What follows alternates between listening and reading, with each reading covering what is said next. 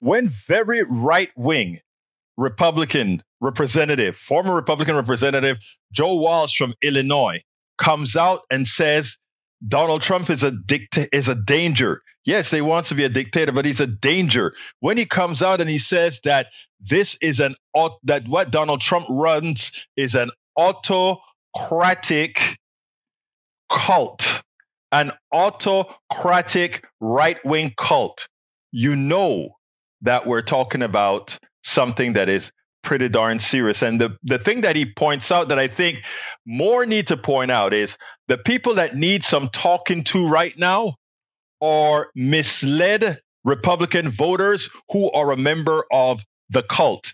But you know one thing, it's hard to get people out of the cult. The cult doesn't represent a majority. The cult does not even represent the necessary majority in swing states.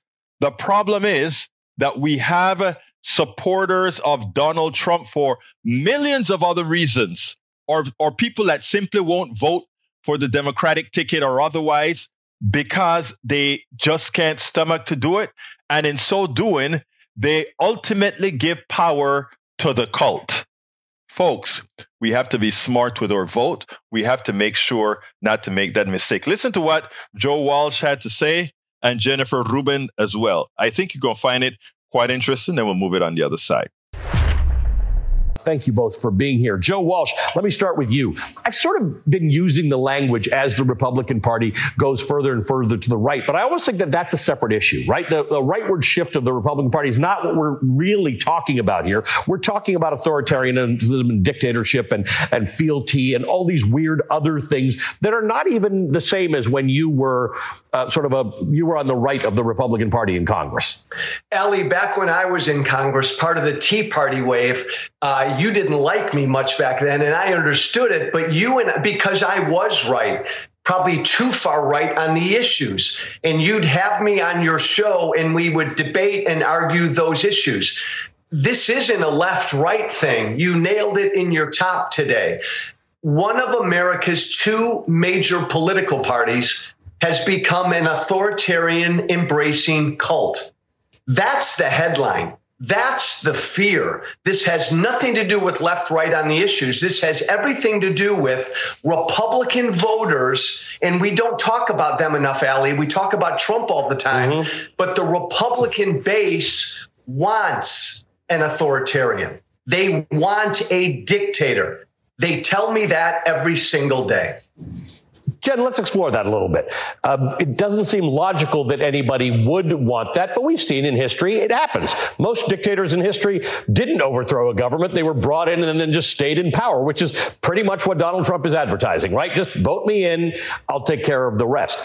Why is that not as alarming as it sounds to the three of us? Because people are deluded into thinking he is their champion, that they have been wronged somehow. Stuff has been taken away from them. America has changed in some nefarious fashion, and he is going to champion them and, quote, real Americans and put them back in charge. He is going to be their retribution. And unfortunately, to some people, that's very appealing. They don't look upon government as a problem solver. They don't look at government as the entity that is responsible for improving people's lives. They look at it as a way of channeling their primal anger, their resentment, and even their hatred for some aspects of American society.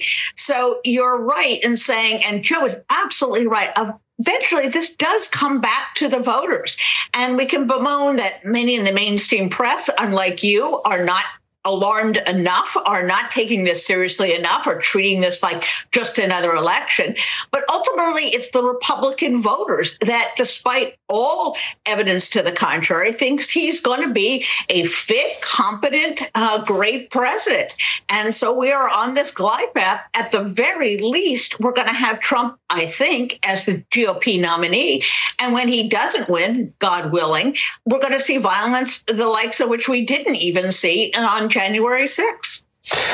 Joe, let's go back to this whole idea, because your whole thing in the last decade or so has been engaging people, right? That's why when you and I shared no views on anything, you'd always be on my show and we'd always argue. And now that you're sort of out of the Republican Party and you're out of that mainstream, you continue to maintain dialogue with these voters. right? These people you're talking about.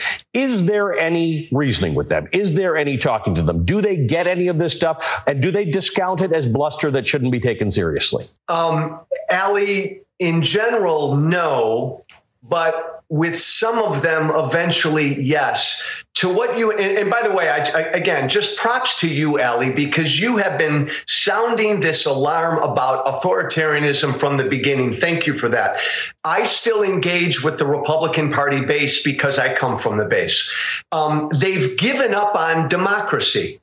They've given up on the democratic process. Like, they've got the America in their mind that they want back. They don't believe the normal democratic process can get it back for them. Hence, they want a strong man.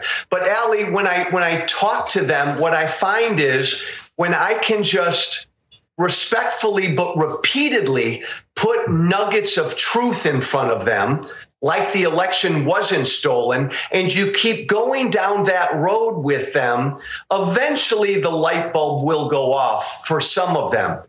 But I'm afraid to say for most of them, it's almost mission impossible right now. Joe Walsh and Jennifer Rubin and, of course, Ali Velshi nails it. Folks, we got a lot of work to do. There's 11 months left till we have the next election. 11 months. There's a lot of work to do. We better start now. Forget about all those advisors, those analysts, those guys up in Washington who has never met somebody in Appalachia, who has never met somebody in Central Ohio, who has never met somebody in Wisconsin and these other places. And let's start going to the ground where people know the people they're talking to. The Democratic Party needs to wise up. You know who has? The Republican Party, because they're feeding their info to these guys through grassroots organizations, through churches, through every other avenue. As many of the analysts for Democrats stay in their ivory towers instead of hitting the pavement and going to where the people are so that they can understand the wants and needs of the people. We spend a lot of time deconstructing the news, trying to parse it into a form that everybody can understand. We try to find those little nitpicks where it flies above the fray, etc. If you really like these videos that we do, I want to ask a big favor. Please go ahead. Number 1, subscribe to our channel. And number 2, please join if you can. Thank you so kindly for watching. Keep watching. Please remember to share. We must populate the entire internet with our progressive message, a message that we know is what most Americans say that they want. So help us, please join.